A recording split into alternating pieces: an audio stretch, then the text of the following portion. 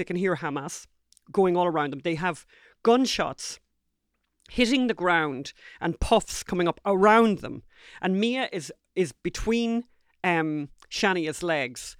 And, you know, at one point, Shania thinks she's been shot, and she says, I think I've just got shot. You know, and she kind of whispers to her friend, Mia, and says, I've been shot. And Mia says, you haven't been shot. It's a thorn. And there was a thorn. Basically, she got a thorn, like, in her backside. And, like, these thorns, I said, were 2-3 inches long. Feel like getting shot. One of the things that they all did as well was that they had a fear that if they had their location responders on their phones, that Hamas might have access to that Hamas had access to WhatsApp, and that maybe they could be geolocated. So they turned off their phones. Hello, my name is Anne McElhinney. And I'm Phelim McAleer. And welcome to the Anne and Phelim Scoop. Yes, welcome indeed. We're back in California, in the United States of America. Just back from Israel, a country that has a lot of healing to do. We've spent 2 or 3 weeks there. And it's also a country that is united in its opposition to Hamas, but also united in its disdain for the country of our birth, Ireland, as we found. They really have it in for Ireland, and we'll check if it's justified. And talking of Ireland, one of Ireland's leading journalists, boasts about keeping facts from the public, quote, for their own good, close quotes.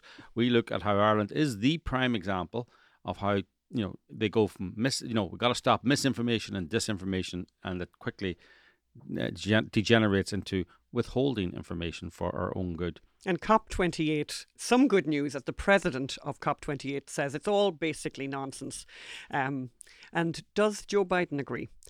And Disney film, what's happening with Disney? Actually, you won't want to miss that one with the president of COP28. It's real fun. Disney, yeah. So their 100th year was one of their worst yet, as the Great Awakening causes its major crisis. They may have finally noticed that if you go woke, you go broke. But will the media allow them to fix the problem? We look at how they worked out what the problem is, and can they really solve it? Because the elites do not like to be told what to do. And a movie that Disney would definitely not be interested in is coming out soon. In fact, will be out by the time you see this. We're talking to director Brock Heasley about his new movie, The Shift, which is produced by the same studio that had huge success with The Chosen. So you won't want to miss that interview. You won't want to miss the movie, The Shift. You know, but I suppose we're starting today talking about, you know, we're back from Israel and still trying to recover. We had a very, very long flight on Friday. 22 hours, in fact, of travel, you know, because we went through London and had 6 hours sitting in London before we got on the flight for another 11 hours to Los Angeles. But it's really, really good to be back. But and it was extraordinary because on Friday, you know, we had all, you know, for most of the time that we'd been away, almost all of the time that we were in Israel, there was a ceasefire. And then on Friday morning, actually, as we're at the airport, we find that the ceasefire has been, you know, broken because of the actions of Hamas. And you know, that was happening, and everyone was kind of watching, you know, the news screens across the airport. And then when we're checking in to the El Al flight, one of the flight attendant or whatever, the airline attendant, airline representative that was checking us in said, "Oh, Ireland," and that was I started to notice in Israel that when anyone noticed that we were from Ireland or Irish, they did this. They all did this. Let's put it in context. Normally, all over the world, when you say I'm from Ireland, they go, "Oh, Ireland, I love Ireland. Oh, the green grass. Oh, I have to go there. Oh, it's on my bucket list. Oh. I love the music. Yes, or I love you too, or Enya, or whatever it is. Saying you were Irish was always a passport to a kind of. Somebody would say something positive. You not in Israel. So tell us about that lovely lady at the El Al there. Because last week I had the story of the hairdressing salon, and then this week, you know, we're leaving, and we say, and she does the thing of Ireland, and she does the flip back of her head. I was supposed to go there, and I was meant to go there. She said I was supposed to, and we're like, oh, God, tell us more. And she said, well, I was meant to be doing my master's in biochemistry at UCD, the University College Dublin, and but I'm not going now because they don't like us. You know, and you know, it was almost like she didn't even need to tell us what the reason why she's not going now. But it certainly was a new moment. I actually said I was sorry. I apologised. First time in my life that I've ever apologised for being Irish. We should put it in context. I mean, the Irish Prime Minister there was an Irish girl kidnapped. Irish Israeli girl, Emily kidnapped, Hand. Emily Hand, and when she was released from by Hamas, right? So she was kidnapped After 50 days. Her stepmother was killed, was murdered. Then she was kidnapped after 57 days, and she was released. The Irish Prime Minister tweeted that she has been lost and was now found. No mention of a violent kidnapping. Also, Ireland has been at the forefront of. There was a motion in Parliament which was just about defeated, recalling the Israeli ambassador after Israel was attacked. Basically, there was a gig for Gaza. That's right, a gig for Gaza where Ireland's top musicians did a gig in the biggest venue in Ireland and packed it out, raising money for Gaza. For Gaza civilians or Gaza, or who knows, just raising money for something anti-Israeli. So that's the context to this woman going, and to the people in your hairdresser, Anne, just gathering around you and saying how appalled they are at Ireland now. And this lady is going, I was supposed to go there in November to do a master's in, was it in biochemistry? Biochemistry. And it's like, but they don't like Israel. They don't like us there, she said. And it's like your country, any country needs people to go and do masters in biochemistry.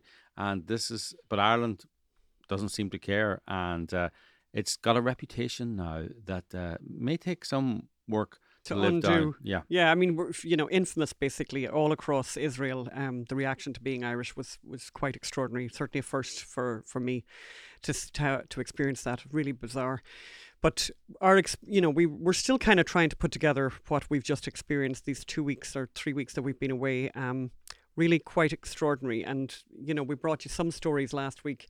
This week, we spoke to a whole load of more people. I think in total we've interviewed about 20 people. And these are very long interviews, and we're, not ready to tell you yet, but we're doing a very large project that will forever immortalize these stories and be a memorial to what happened on October 7th, which so many people want to memory hole and forget. We met Shania, Phelim. You'll remember this wonderful, I think she was one of the second last person we interviewed, this beautiful 25-year-old Nova survivor in Omer near Beersheba. You say Nova survivor. So she was at the Nova party down in Music Festival near Gaza. I think 4,000 people were at the festival, and Nova is trance music, trance music, which is electro music. But it's also very connected with, I think, taking a lot of drugs and staying up all night and drinking a lot.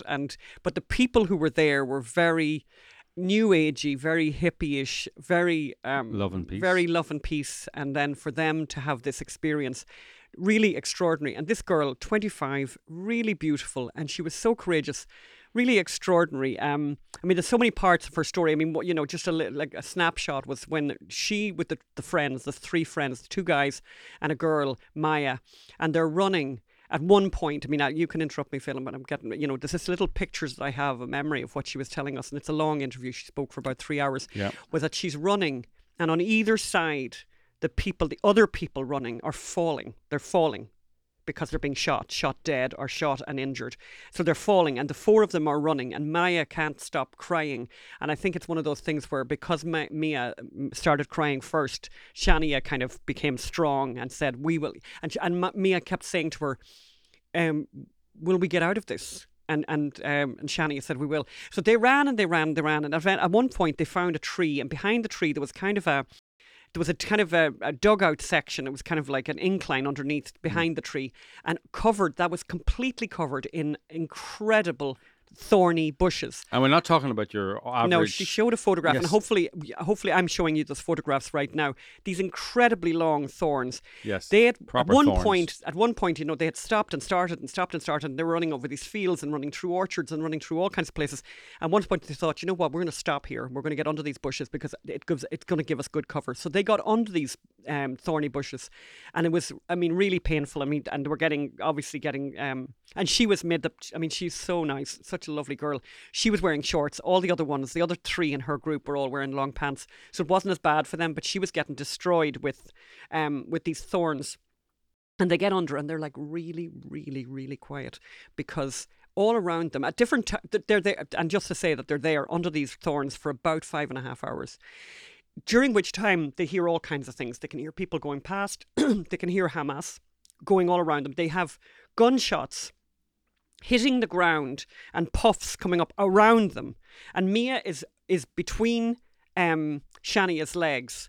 And, you know, at one point, Shania thinks she's been shot, and she says, I think I've just got shot. You know, and she kind of whispers to her friend, Mia, and says, I've been shot. And Mia says, you haven't been shot. It's a thorn. And there was a thorn. Basically, she got a thorn like in her backside. And like these thorns, I said, were 2-3 inches long. Feel like getting shot. One of the things that they all did as well was that they had a fear that if they had their location responders on their phones, that Hamas might have access to that Hamas had access to WhatsApp, and that maybe they could be geolocated. So they turned off their phones. They had this whole idea about turning off their phones. Meanwhile, right, Phelim, Shania's boyfriend was not with her. He was somewhere else, and he has decided quite cleverly that he's going to go onto her iPad and see where her phone is, because to find my phone, because and I have that. I have an iPad and an iPhone, and once I leave, the iPhone always says to me, "You are now separated from your iPad," or whatever. So he did that, and then she then tells us, like, and I mean, the way she told this story, it's really extraordinary. She then tells us the story that, oh God, she had changed the password like 2 weeks ago of her iPad, and she hadn't told him, but they knew each other that well that he guessed her password, her new password, and he was able to find where she was. And I think one of the other friends, they decided at some stage to turn on a phone, and so he sent a message out. And kind of long story short, I'm just looking at my notes here to other things that happened, but basically, you know, after a very, very long time, and again, everyone was really quiet. The four of them were really, really quiet. Somebody comes along to where they are and says, and calls out the name of one of the guys. I'm trying to remember his name, and says his name. Tal, wasn't Tal. And says his name, and they all stay quiet because they think that's like a real Israeli name, and it's like probably Hamas trying it out. And then the guy, and I mean, you know, starts saying a huge list of names. Shani. And the names and names and names and names. And then all around them, they realised that they were not alone, the four of them. That in fact, 16 other people were under those bushes with them, and they hadn't realised, because that's how quiet everyone was. And they get saved. Oh, I've got to tell this one more story. Yes. I'll just tell this one more story about Shania. She tells us in the middle of she's just adorable, like just adorable girl in the middle of it. And we heard this from more people. Phelim, you'll remember. She decided to pray the Shema. I think it's called the Shema. And all the Jewish friends can get in touch with me and tell me, which is the Hero Israel, the Lord our God, the Lord is one. And she says that, and I think it's the fundamental central prayer of the Jewish faith. And she says it, and then a bird lands on the bushes above her head. And she just knew it was her grandfather. And she didn't know. She didn't know until afterwards. She didn't know until afterwards, when she spoke to her mother, that her grandfather had died. She obviously knew her grandfather had died, but the anniversary of her grandfather dying, he had died on the 7th of October, 7 years previously. So it's the exact same day, 7 days earlier. So she believes that was her grandfather there in the bird in response to the prayer. And Mia couldn't stop crying. And at one stage, Shania says to Mia, she said, "Look around you. Look at this really beautiful place. We will get out of here, I promise you." And in the meantime, Shania is really scared herself. So they ran anyway. When they were eventually saved, they were saved and driven out of there by Leon, who was a reservist who drove back and forth, picking up survivors in his white van. He had no weapon. And we then asked her about Leon, and Leon was shot dead by Hamas on October 8th. The next day, his son was shot in both legs. She hasn't met Leon's family yet, but obviously she does want to. And she was just amazing. And by the way, she eventually is saved. Obviously, she gets out. I have a photograph there of her with the four of them. Once they realised they were in safety, the four friends embracing each other. She gets to her boyfriend's house, and then the boyfriend basically says to her, "I'm going to have to go. I've been called up." And he went back, and he, got his stuff together and went out there to fight. And she is going to rejoin her unit. I think she really has. She is a combat medic. I think that was one of the problems. She felt such guilt on the day. She wanted, when the people were falling around her, she wanted to stop and look after them. But the person with her slapped her in the face basically and said, "Don't forget the first rule of combat medic is to be is safety first. There's no way you can help them if you're dead or you're injured. So you have to make sure you're not dead or injured." And the guns So- were and the shots were Shots were firing going off. all So they around had them. to keep going, and she had to leave wounded on the battlefield. And I think that's why. Well, she was very much into the reserves beforehand and doing her army duty, and now she's re-upped her contract and she's back as a combat medic. And now. she's also, and I think this is an interesting thing as well, she is also, because she had made a point that she wasn't religious, but she is now observant. She's observing the Shabbat and she's doing the prayers on Friday. The one thing that she's not doing, I'm trying to remember what it was, but there's something that she's not doing. Oh, but she's basically, taking up knitting. she's taking up knitting, and you're not meant to knit on the Shabbat because you're not meant to do anything. But she's doing. I think that there's nothing wrong with it, but I think she's doing the knitting as a way to kind of to calm herself, because Yes. I think she's in a very bad place, like a lot of people are. And we've heard reports. And we've heard them in a number of places, so I think they probably are true, that about 20 young people, at least 20 young people from the Nova Party have been sectioned because of their extreme trauma and PTSD following what's happened. We also met Zaki, just magnificent, fabulous. We met him in Moshav Patish, about 8 kilometres from the border of Gaza. Super religious, right? Extremely religious. So, and I mean, what a lovely person, and so kind, brought us into his house. Very religious, and so extremely observant, obviously, of Shabbat. So they don't watch television, they don't open their phones. They can't drive a car. You can do nothing like that, obviously, during Shabbat. So this obviously happened during Shabbat, and what happened was no TV, no radio, they have no news. But then he hears the sirens, and the sirens were much worse than normal. So normally there's like one volley of sirens, whatever, but this time was like it was continuous. And so he broke the Shabbat, obviously, turned on the radio, turned on the television to find out what's going on.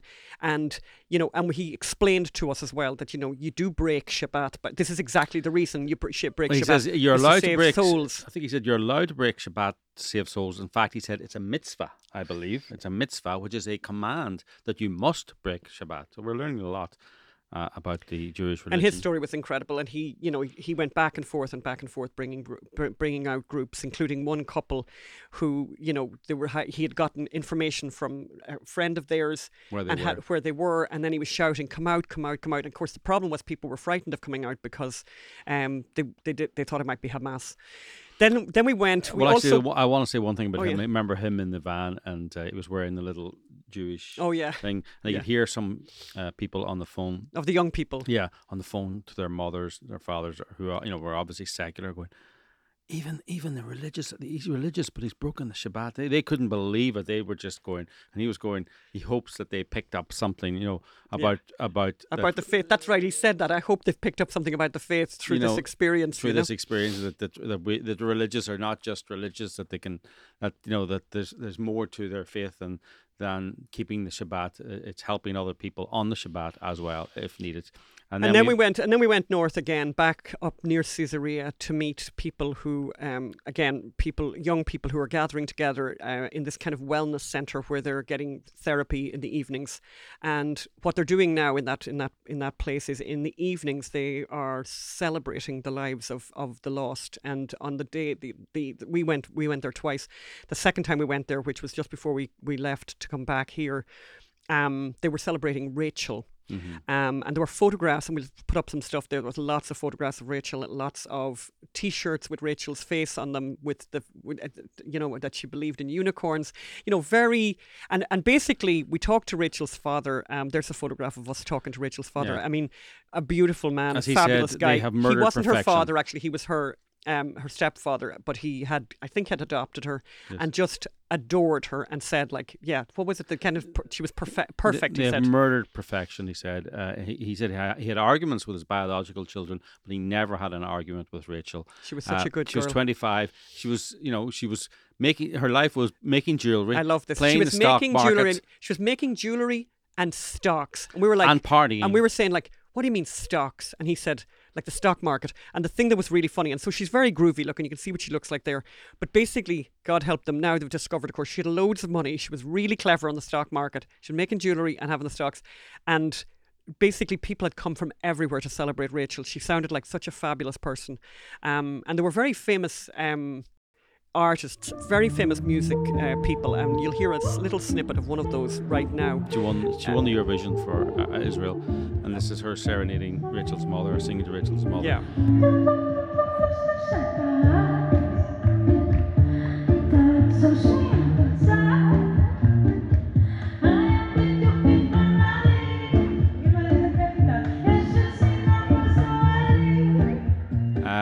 Amazing stories, and we're going to be bringing you a lot more of those stories coming up. Actually, let's play a little clip of Rachel's father. We asked Rachel's father what message he had for Leo Varadkar, the Irish Prime Minister, regarding Emily Hand being lost. And let's hear what he had to say then.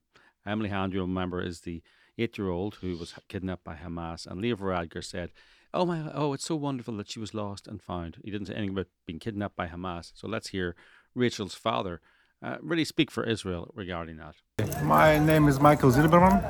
I'm father of Rachel Dove, who was brutally killed by Hamas terrorists. And I was more than surprised when I heard Mr. Prime Minister of Ireland, somehow he found out the girl, it's like she was a little suitcase. And we just lost her in some airport, and then somehow we just found her. Mr. Leo, I'm trying to find some nice words for you, but there is no nice word for you. She was kidnapped, and her parents was killed. And this is it. There's nothing to say to you, Just shame on yourself. Because my daughter, she was killed. And the other girl, you didn't find her. She didn't get lost. She was kidnapped. Shame on you. And talking of Ireland, but just to finish on Israel, I mean, I think big takeout from our experience there. What a gorgeous country, but more extraordinary than the country itself are the people that live there. Really exceptional. You sort of understand how they're the chosen people. I mean, honestly, really, really exceptional, really talented, gorgeous. Really amazing spirit, and they're incredibly unified at this moment, obviously, given what's happening. And they still have, all these people who are still hostages. And one has to wonder, and I think, how many of the hostages are really still alive is a big question. They did not. Hamas had said that they would release all the women and children, and they did not do that. They have not all been released. So people are, and we saw that probably a lot of people saw Elon Musk, who's wearing around his neck the thing, "Bring them home," which is something that we certainly share, that sentiment. Bring them home now. And it's incredible to hear people being so sympathetic towards to the other side, and talking about ceasefires. Before you talk about anything else, let's get all the hostages out. Why are the hostages being held? Why can it's just it's beyond belief, and the young people and the babies, who I just wonder what state they're in. But anyway, it's been an extraordinary experience. We're still kind of jet lagged, so be gentle with us this week. Phelim, what did you want to say about Ireland? Well, as you know, you may not know, Ireland's on fire politically and literally with riots. An Algerian immigrant stabbed a teacher and 3 children under the age of 6. Rioting ensued. One organisation, Grip Media, reported the facts that the person was Algerian, was widely condemned for telling the truth. Because, as you know, journalists' jobs are to suppress the truth. But something they never normally say that out loud, except Kitty Holland, who's one of the leading journalists in Ireland. She is with the Irish Times, and she was on the BBC and said the quiet part out loud. She's defending the media's decision to suppress stories and facts that, quote, would not be helpful. So her comments came in a BBC interview. So the background to this is there was another stabbing and murder of a young woman called Aisling Murphy. She was murdered. A teacher. Yeah, she was murdered in 2022 in broad daylight, jogging by the canal. Yeah, and she was murdered. It was an immigrant as well. Initially, when it was thought to be an Irish person, the left started talking about toxic masculinity. Irish masculinity. etc., etc. When it became clear it was an immigrant, they stopped talking about toxic Irish masculinity and never talked about Any other kind of toxic behaviour. yes, from immigrants. So, however, in Ireland they have a thing called victim impact statements. You have them in America too. I'm not sure they really should be in the Irish justice system, given, this is one of my pet peeves with victim impact statements, is that if I get mugged and it doesn't affect me, the person gets a sentence. If you get mugged and it really destroys your life, then the person gets a worse sentence. The crime should be the crime regardless of the impact on the person. If it's the same crime, but that's a different matter. So her boyfriend, I think, or fiance, Ryan Casey, gave a very moving victim impact statement. And he said, "It just sickens me to the core that someone can come to this country, be fully supported in terms of social housing, social welfare and free medical care for over 10 years. Over 10 years. Never hold down a legitimate job and never once contribute to society in any way, shape or form, can commit such a horrendous evil act of incomprehensible violence on such a beautiful, loving and talented person who in fact worked for the state, educating the next generation and represented everything that is good about Irish society. I feel like this country is no longer the country that Aisling and I grew up in, and Ireland has officially lost its innocence when a crime of this magnitude can be perpetrated in broad daylight. This country needs to wake up. This time, things have got to change. We have to once and for all start putting the safety of not only Irish people, but everybody in this country who works hard, pays taxes, raises families, and overall contributes to society first. We don't want to see any other family in this country go through what we have gone through and are continuing to go through."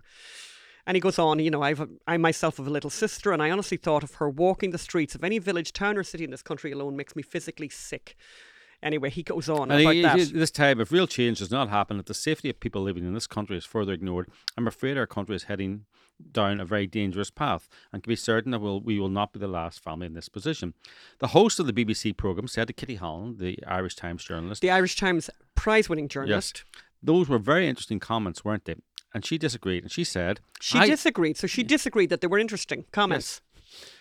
Yes. And I think that's not correct, Kitty. They were interesting. You may not agree with them, but they are interesting. I think elements of them were not good. They were incitement to hatred. I think that's why the media left out... I should point out, the Irish Times did not report on them. Many of the national media outlets in Ireland did not report on these comments. Just ignored them. And I think that's why the media left out aspects of them. I think they were right to not include Casey's full comments in news reports. I don't think that they were helpful, and that this is the kind of thing that this is the kind of thing that the far right latches onto. So, but you have to ask, and we should add, Katie Holland previously won Journalist of the Year, News Reporter of the Year, and overall winner of the Justice Media Awards. In other words, she's not nobody.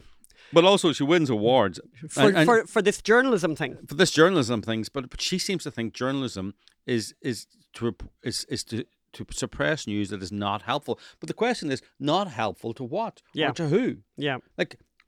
It's a very good question. So I think it's not helpful to the media elite, not helpful to the political elite, who are the same thing. Not helpful. But it might be helpful to safer streets. It might be helpful to people who are living in crime areas, but it's not helpful to Kitty Holland's narrative. And that is, and it's the same here, news is suppressed because it's not helpful to Joe Biden. It's not helpful to the Democrats. It's not helpful to the Republican establishment. It's not helpful to the elites. And that's the way the media is the mainstream media is now, and we hope that you will read alternative media and listen to the Anne and Phelim Scoop. And by the way, talking of listening to the Anne and Phelim Scoop, to help us keep going, do go to unreportedstorysociety.com and give it what you can. Thank you very much. It helps us going. A little side note, Conor McGregor, you probably know him as a mixed martial arts fighter. He has actually spoken boldly about this and spoken boldly about the Algerian man who stabbed, I was going to use the word gentleman because I think it was one of the Irish politicians called him a gentleman. Yes. Which was kind of funny in a weird and strange way. So I was being sarcastic there. He says, I don't condone the riots, but I understand the frustrations. I understand a move must be made to ensure the change we need ushered in. and fast. And there's speculation about him being president. Of course, the response of the state to that was to get the police to investigate those comments that they might be part of an online hate speech crime. Talking of online hate speech crimes, Anne, COP28, which is, what is COP28, Anne? COP28 is another one of the climate change conferences, United Nations Climate Change Conference. I don't know what the word, 20, obviously there's been 28 of them at this point. It's unbelievable. Yes. And the other thing that I noticed about it, which I thought was interesting, was, I was thinking, when does it end? And it started on the 30th of November and it's going to end on the 12th of December. So it's basically going on for 2 weeks. And almost twice as many people have come to this COP as came to the last one. Where 70, was the last one? I don't know, I can't even remember where the last one was. Was the last one in Scotland? Basically, over 70,000 people have come. It's unbelievable. It's a massive business, basically, and of course, if they really were serious about worrying about the climate, they wouldn't be flying on their private jets, and they would have all just done a Zoom. But if you have a Zoom, then you can't go to posh dinners, and you can't, go in business class flights deals. And all that, and make nice deals and everything. So. But what was really funny, and I think kind of big news, and kind of good news actually, was that the COP president, who is UAE's Sultan Al Jaber, has basically said there's no science behind demands for the phase out of fossil fuels. Yes. And he had that conversation with none other than Ireland's own Mary Robinson, previous president of Ireland. Who's now some kind of elder, a climate elder, which is wherever she got that title from. There's a phase out of fossil fuels would not allow sustainable development unless you want to take the world back into the caves. Now, let's play that actually. And this is Mary Robinson, who's this Irish do-gooder who is now, as you say, one of the elders, Nelson Mandela's Council of Elders or something, and you hear her talking about the elders, and she's been getting her head ripped off by Sultan Al Jaber, metaphorically, by the way, Sultan Al Jaber, about the lack of science and lack of reality, and I love the bit about the finger pointing. It's very right. Like, you're finger pointing. What are you doing about it? And she gives interviews, and well, I've become a pescatarian. It's like, yeah, but you want us to live in the dark, but all you're doing is not eating fish. So let's have a listen to that. Yes, it's not going to happen overnight, as you say. It will be orderly but urgent. I didn't hear the word urgent enough in your voice when you spoke earlier. That's why I kind of interrupted. Said fast track. I'm not sure what urgent means. A fast track is not good enough. Fast track is, it can be more of a managerial term. Urgency is crisis mode. Yeah. We can always play with words here. You are a good politician, and you know how to use words better than I do. I'm a businessman. I am centered around delivery and actions.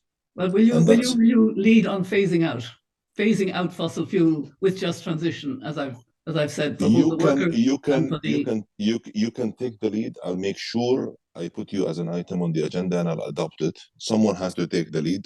You are you come from a developed country. Developed countries, I'm sure, can take the lead like they always do, and lead by example.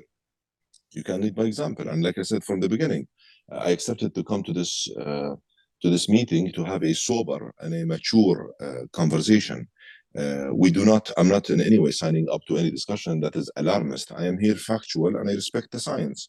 And there is no science out there, or no scenario out there, that says that the phase out of fossil fuel is what's going to achieve 1.5. 1.5 is my North Star. And a phase down and a phase out of fossil fuel, in my view, is inevitable. It is essential, but we need to be real, serious, and pragmatic about it. But the real serious and pragmatic doesn't take into account that we are in... I mean, I respect that you've done a lot of hard work preparing for this COP, and that you've listened to the science. The science is very acute now. We don't have any time. They say 6 or 7 years. We've got to peak by 2025, latest, in fossil fuel. Fossil fuel, and your company is investing in a lot more new fossil fuel, and that's going to hurt women. Ma'am, you've just accused me of something that is not correct. I'm sorry, I don't take it. Now I ask you to prove to me. I read that your company is investing in a lot more fossil fuel in the future. Yes, ma'am. You're reading your own media.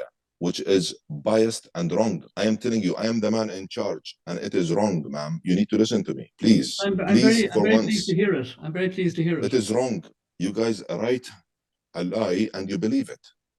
I'm Well, sorry. I do not can only accept it. follow what I see. I am not accepting in this. I'm analysis. sorry. I am sorry. I respect you, and I do not accept any false accusations. I've been very clear about my position. This is wrong. And you're asking for a phase out of fossil fuel. Please help me. Show me. Okay, I thought that was really delightful. Yes. And by the way, next week we're going to have Robert Bryce on. Very brilliant Robert Bryce, who's obviously an expert on all things energy and all things climate related.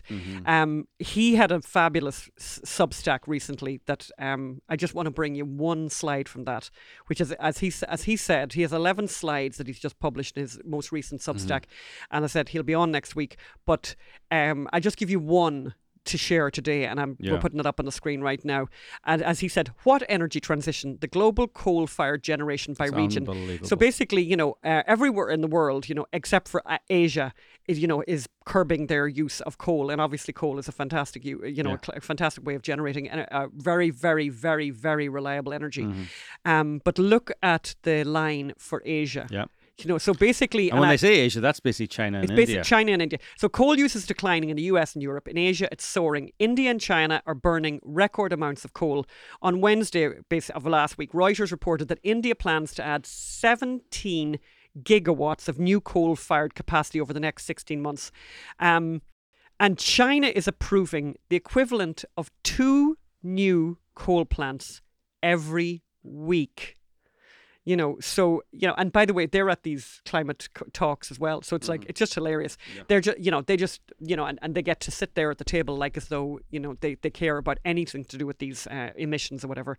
But we will have Robert Bryce next week because this is a huge issue. And talking of fairy tales, like what I did there. I like that. Nice segue there, Philip. Talking of climate fairy tales, I wanted to talk about Disney this week. So Disney, people have been saying go woke, go broke. And of course, it's a very easy thing to say. Is it true?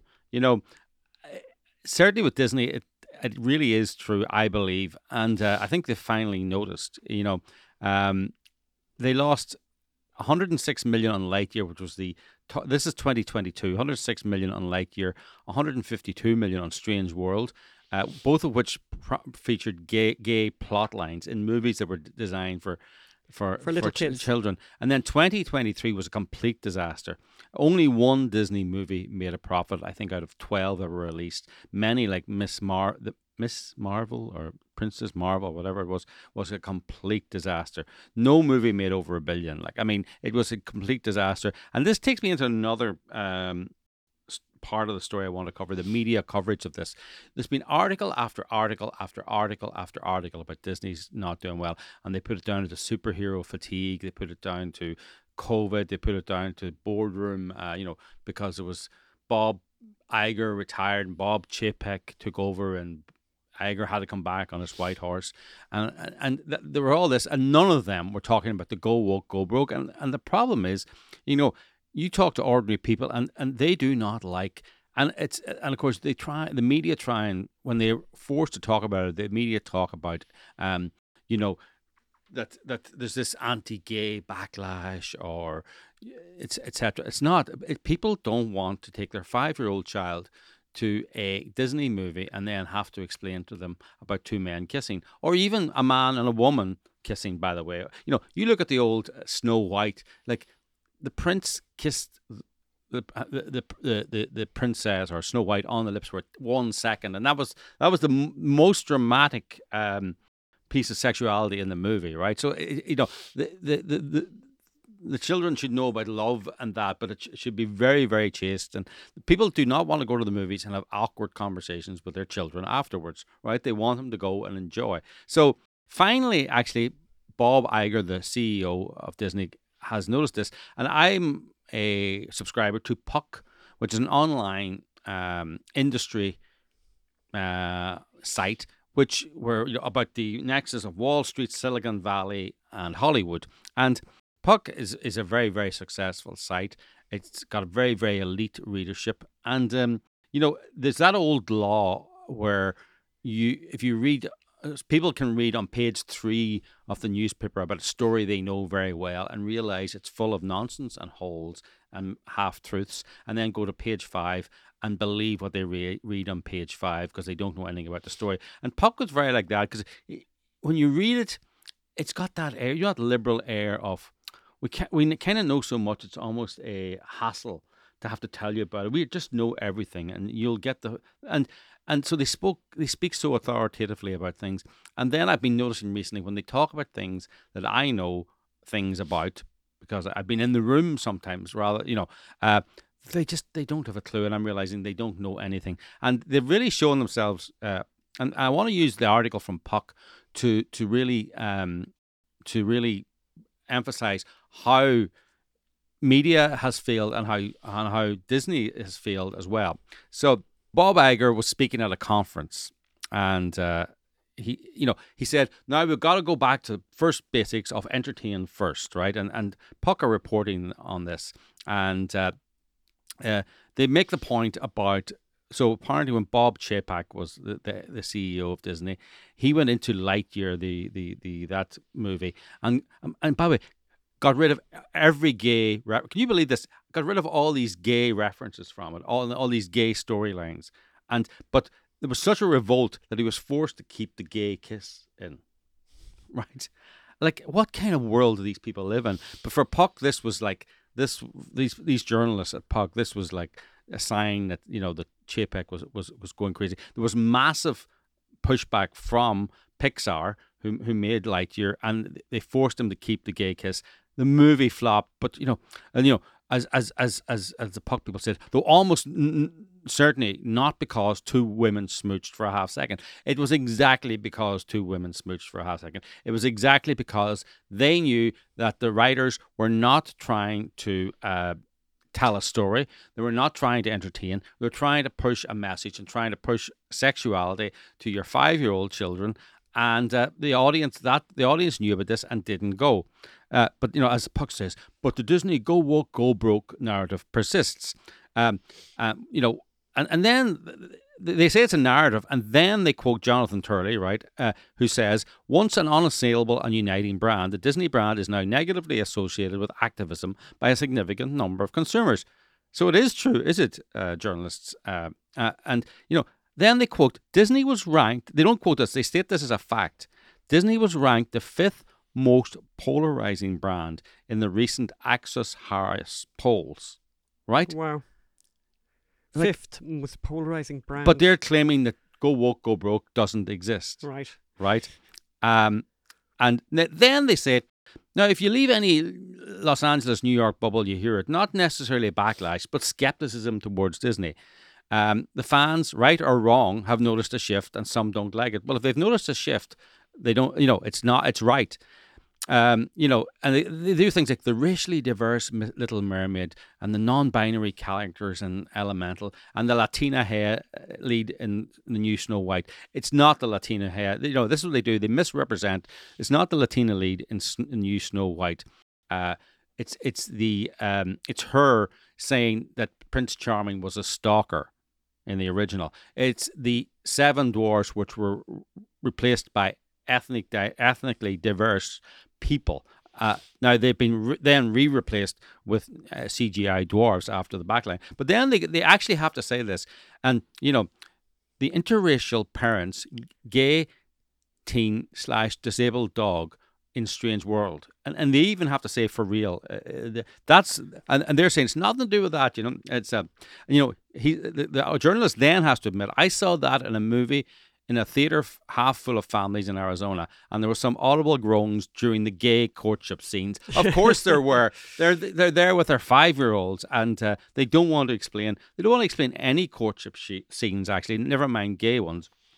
And and the journalist says, part of me is like, screw them, I suspect that Bob Iger, who has long championed diversity in Disney storytelling, feels the same way, but now he's sounding like Ron DeSantis. So he does make the point, and this is part of the problem, that the creators want to do this. and Disney wants to be in the creator business, Yeah. right? Yeah. So the creators want to do this, but the problem, and Iger says this: creators lost sight of what their number one objective needed to be. We have to entertain first. It's not about messages. And I mean, this is not a new idea. Like back in the old days, it was, the studio execs used to say, if you want to send a message, go to Western Union. That was the joke. But there is a shift, right? After was it 11 out of the 12 movies Disney released in 2023 lost money? The creators are finally realizing it's all very well to be in the creative business and make messages, but if you're in the creative business and you're not making the people who pay for you money, then you won't be in the creative business. And very interesting, the response from the Pixar people who so vehemently objected to cutting the gay scenes in Lightyear, as Puck is forced to admit, the journalists on Puck, they said there was crickets, there was zero. They realize this is an existential crisis for them. They will not be around to send their messages if this continues. So really, we're at the next stage now of go woke, go broke. They've gone broke, and they have a choice. They can continue to alienate their core audience and make their brand more divisive, or they can recalibrate and start telling stories again. I wonder, do they have the ability to recalibrate?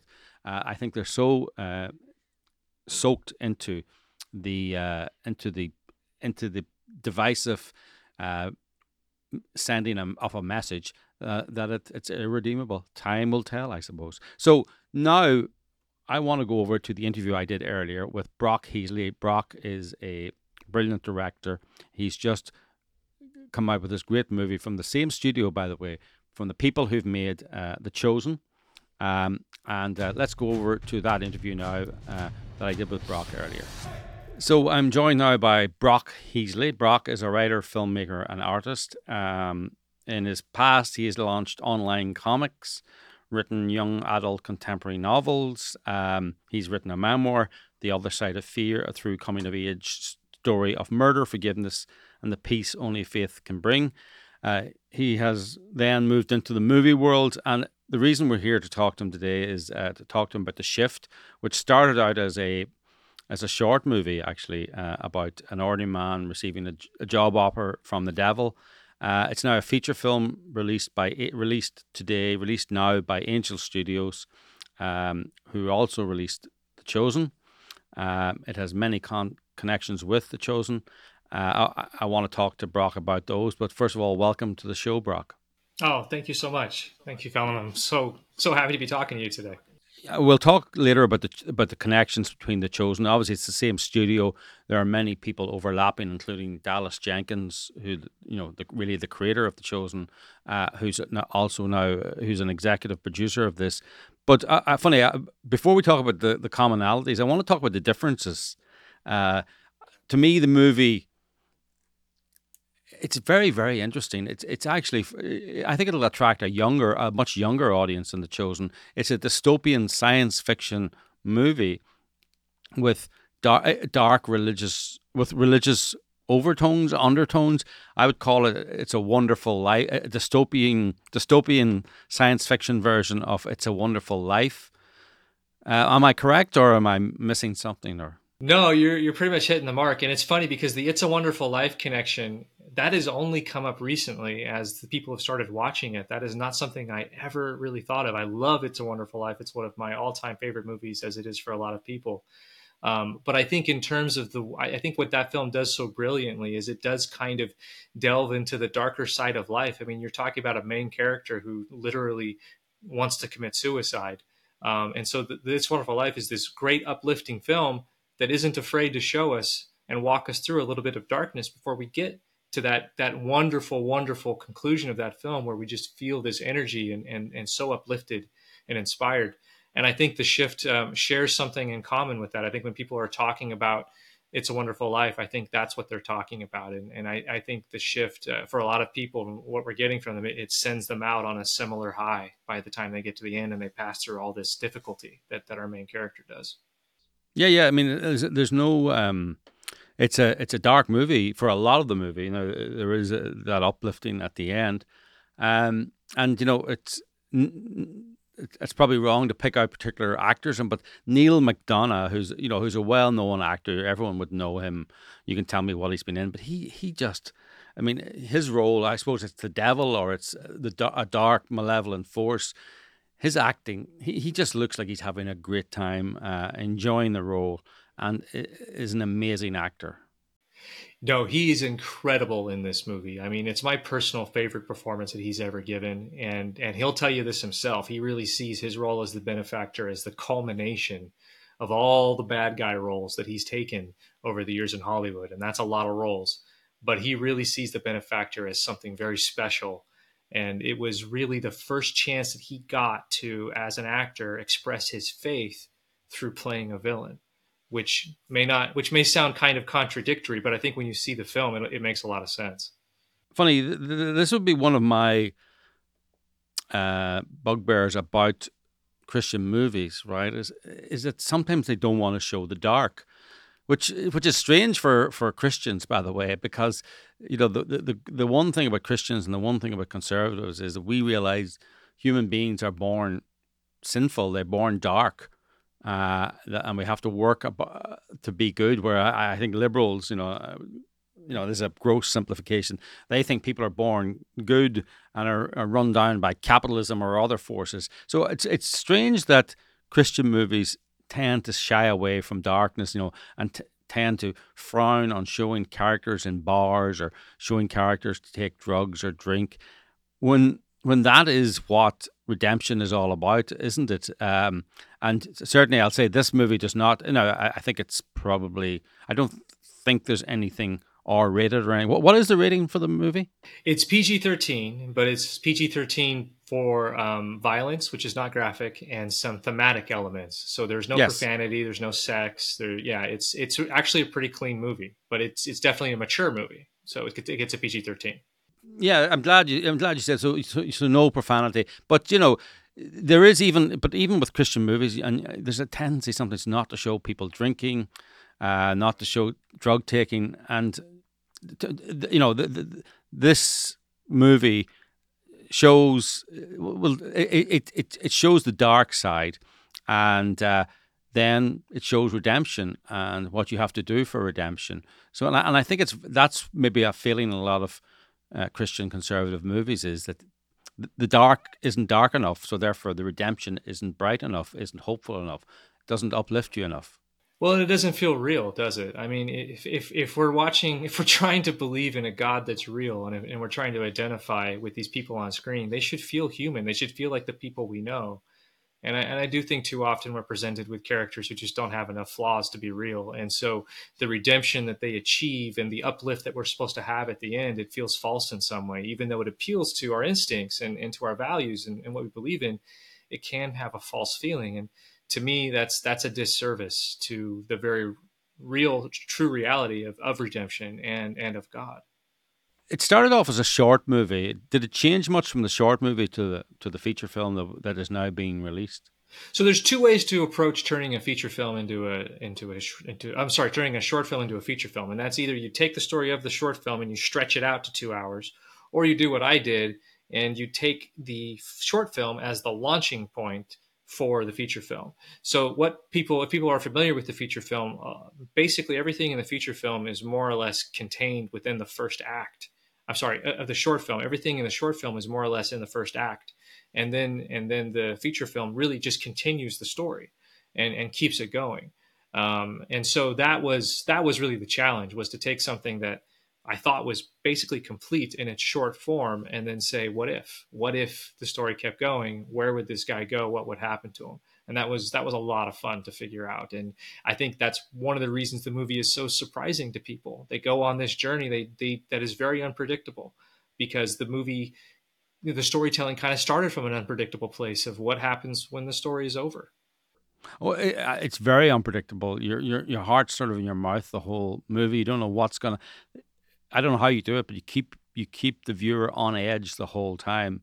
I think it's because we suddenly realize this is not your average Christian movie. This is something different. And I say Christian movie because you've been open. I think it's inspired by the book of Job. And we can see why that is.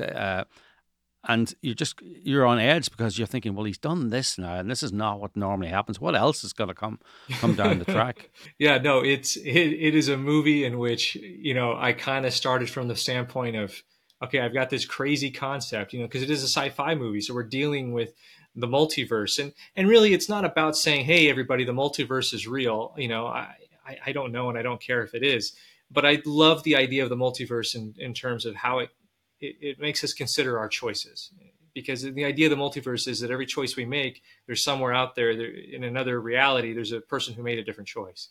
And I think we think about that in our lives all the time. What if I had made a different choice? And It's a Wonderful Life, we see what would have happened if George Bailey had never lived. In this movie, we see what would have happened if our Kevin had followed the devil instead of rejecting him. And so we get to see how these choices stack up against each other and what the results are. And that's what's fascinating to me, because so much of faith is about choice. It's about choosing to follow God or choosing to follow something else. And so it's this ripe opportunity for exploration of that theme within science fiction, which is something we haven't really seen a whole lot of. I can't think of another faith film that delves into science fiction as seriously as we do in this film. But that provides us with a story that is, yes, very unpredictable, even though it's inspired by the book of Job. And if you know that book, you're going to know some of what's going to happen in this film. I guarantee you're not going to be able to predict everything that happens. Well, let's tell people. You tell people what, as much as you'd like them to know about the film without any spoilers. Tell them, because I want to tell them, but I'm actually worried that I might be spoiling the movie for them. So you're more experienced at this than I am. The movie follows Kevin Garner, and he's an ordinary dude with, you know, his marriage isn't going so great, and his job isn't going so great, and he gets into a car accident, and he wakes up. He's confronted with this mysterious stranger with otherworldly powers who calls himself the Benefactor. And the Benefactor is there to offer Kevin riches, fame, and whatever his heart desires. And all Kevin has to do is do what the Benefactor tells him to do, which is some not so nice stuff. And Kevin rejects that offer. And as a consequence of that, he ends up trapped in a dark, parallel, tyrannical world. And there he fights to get back to his world and back to his wife and the woman that he loves, and to fix their marriage. And so that's kind of where the movie starts, and where it goes from there, as we've talked about, is definitely a ride. It's unpredictable. I mean, I couldn't recommend it enough to people. It's a compelling movie. Tell us more about the connections with The Chosen, because I think a lot of our viewers will have watched The Chosen, and tell us more about the connections with The Chosen. Well, I was really inspired by The Chosen, like everybody else. When I recognize The Chosen as a real sea change in how we can approach Christian and faith media. Just tonally, The Chosen is so different from anything that's come before, and it really deals with it in a serious way. And so when it came time to put this movie together, I went after as many Chosen people as I could. Dallas Jenkins, who is the creator of The Chosen, he's one of our executive producers. Justin Overlander was an associate producer on The Chosen. He's one of our producers as well. And then we have actors from The Chosen. Elizabeth Tabish, who plays Mary Magdalene, she plays Molly, Kevin's wife, so she is one of the leads in this film. Paras Patel, who plays Matthew, he plays a character named Rajit, who is friendly but also a little mysterious.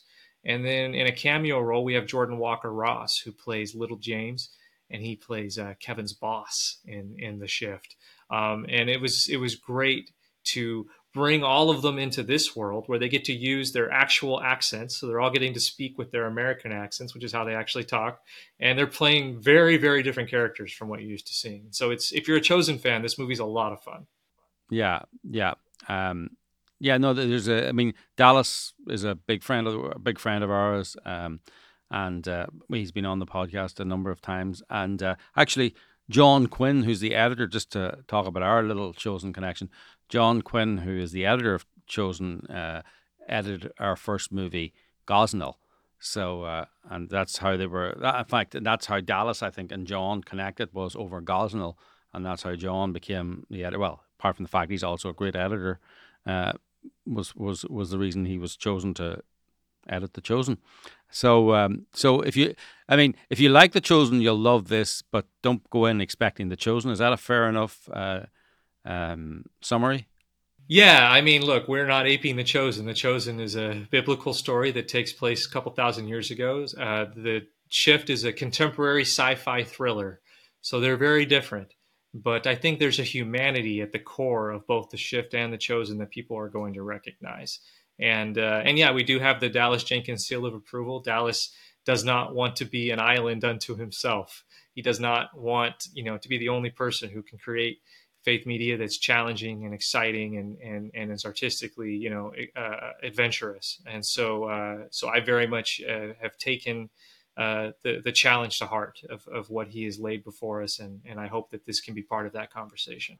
No, you're right. Dallas does want to widen the audience, and I think Andrew Breitbart said that we've got to help other people out there, because what we do is we're not all fighting for the same pie. We want to widen the pie. We want to widen the. I think you're going to bring in people, and if people are put off by the idea that it's a dystopian science fiction, that people might think it's too modern. They have to remember, right? As we discussed, It's a Wonderful Life is a movie about multiverses. It is. Right? It is a multiverse movie. Yeah, it really is. I mean, no one's ever said that before, I don't think, but it's a movie about multiverses. So multiverse is not this modern phenomenon. Don't think that it's something that was invented by Spider-Man or something like that, or Marvel Comics. The idea of the multiverse has been with Hollywood for as long as Hollywood's been around. So I'm sorry if I may have kind of said it's this kind of outlier. It's not. It's part of actually mainstream Hollywood culture, and I think. No, look, the Shift. I love Hollywood movies. There's some I really don't have any time for at all, and I won't watch because I want to keep my soul as clean as I can. But there's a lot that Hollywood does have to offer.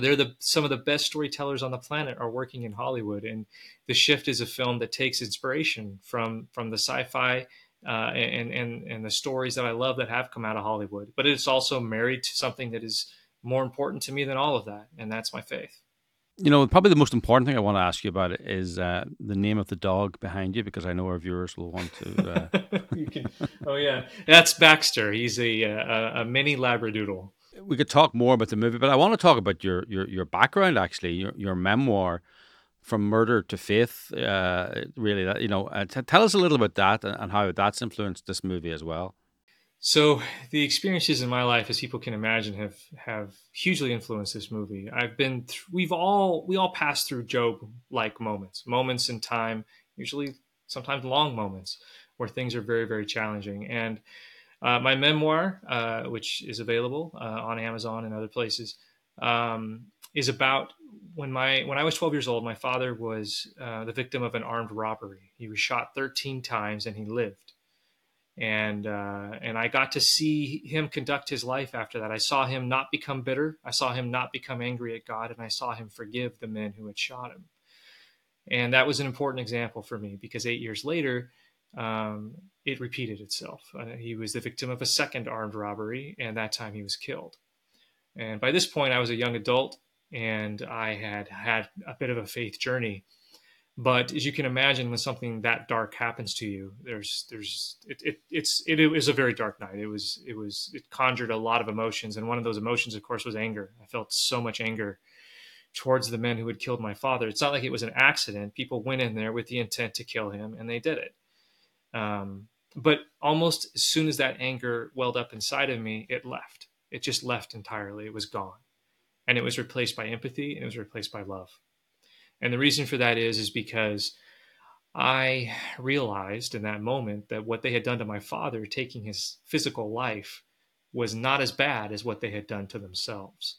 They had committed a sin, the worst sin a person can commit, and they took away his life. And whether they knew it that night or not, and I'm sure that they didn't, but at some point there would be a realization of what they had done. I've sinned. I've done things that I regret, and I know how bad that feels.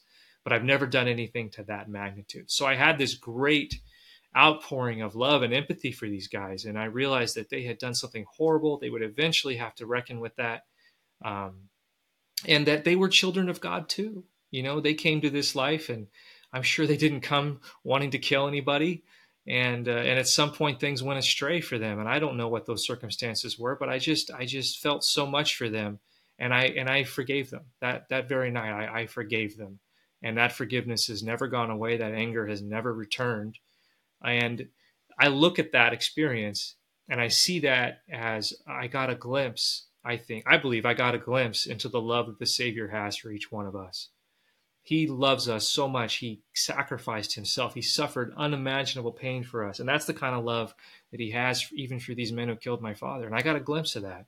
So that was a light that entered into my life. But if you think about that, and if you think about your own experiences, the dark times that you've had in your life, the times when you have reached out for that light, it's only through those dark times that we're able to receive light that shines that bright. And so that's the shift. The shift is about passing through darkness so that we can behold the light and see how bright it truly, truly is. I've seen that in my own life in a very, very real way. And I've tried to put that into this movie. Even though this movie is a completely different story, I think it rounds up on that same idea. The movie is called The Shift. It's from Angel Studios. How can people see it at the moment? It's out in theaters? It's out in theaters. It is out in theaters currently in US and Canada. It's going to be opening in the UK on December 15th. So it is going international. But in theaters, and that's really the best place to watch it. It is definitely a theater movie. You want that big screen, you want that big sound. Yeah. And how can people find out more information about it? Is there a website? Yeah, if you go to angel.com/The Shift, you can find out where The Shift is playing near you, and you can purchase tickets there. And if you would like to help other people see the film who maybe don't have the means to do so, you can go to angel.com/Share The Shift, and you can pay it forward for people who don't have enough money, or you can claim free tickets if that's something that you need. Yeah, well, that's very important. So angel.com/Share The Shift. That's, and we should have talked about that. The movie is crowdfunded, of course, which is amazing too, that it's funded by ordinary people. We've done crowdfunding too ourselves. It's a great way to make a movie. It's a tough way to make a movie, but I suppose movie making is tough. But it gives you freedom too to tell the truth and not be beholden to single investors or corporate interests that are not your own, or values that are not your own. So Brock, thank you very much. The Shift movie, angel.com. Go and see it. Please go and see it. It's please bring your young teenage children to see it, because I think they'll get a lot out of it. And it's an updated, It's a Wonderful Life, and I think you'll enjoy it. Thank you, Brock. Thank you so much, Philip. Appreciate it. Bye. That's kind of come to the end. I know it's a bit of a rushed show today in a way, because we're still recovering a bit from the jet lag. But yes. Don't forget, if you want to help us tell these stories, go to Unreported Story Society. We'll tell you more about the project in the next few weeks. But the plan is to have a permanent memorial in art, artistically memorializing the stories of the people who survived and the people who were heroic in October 7th. Yep. Listen, that's the plan. We'll tell you then. We'll so tell you more. Unreportedstorysociety.com. Thank you. Keep in touch. Bye. Bye.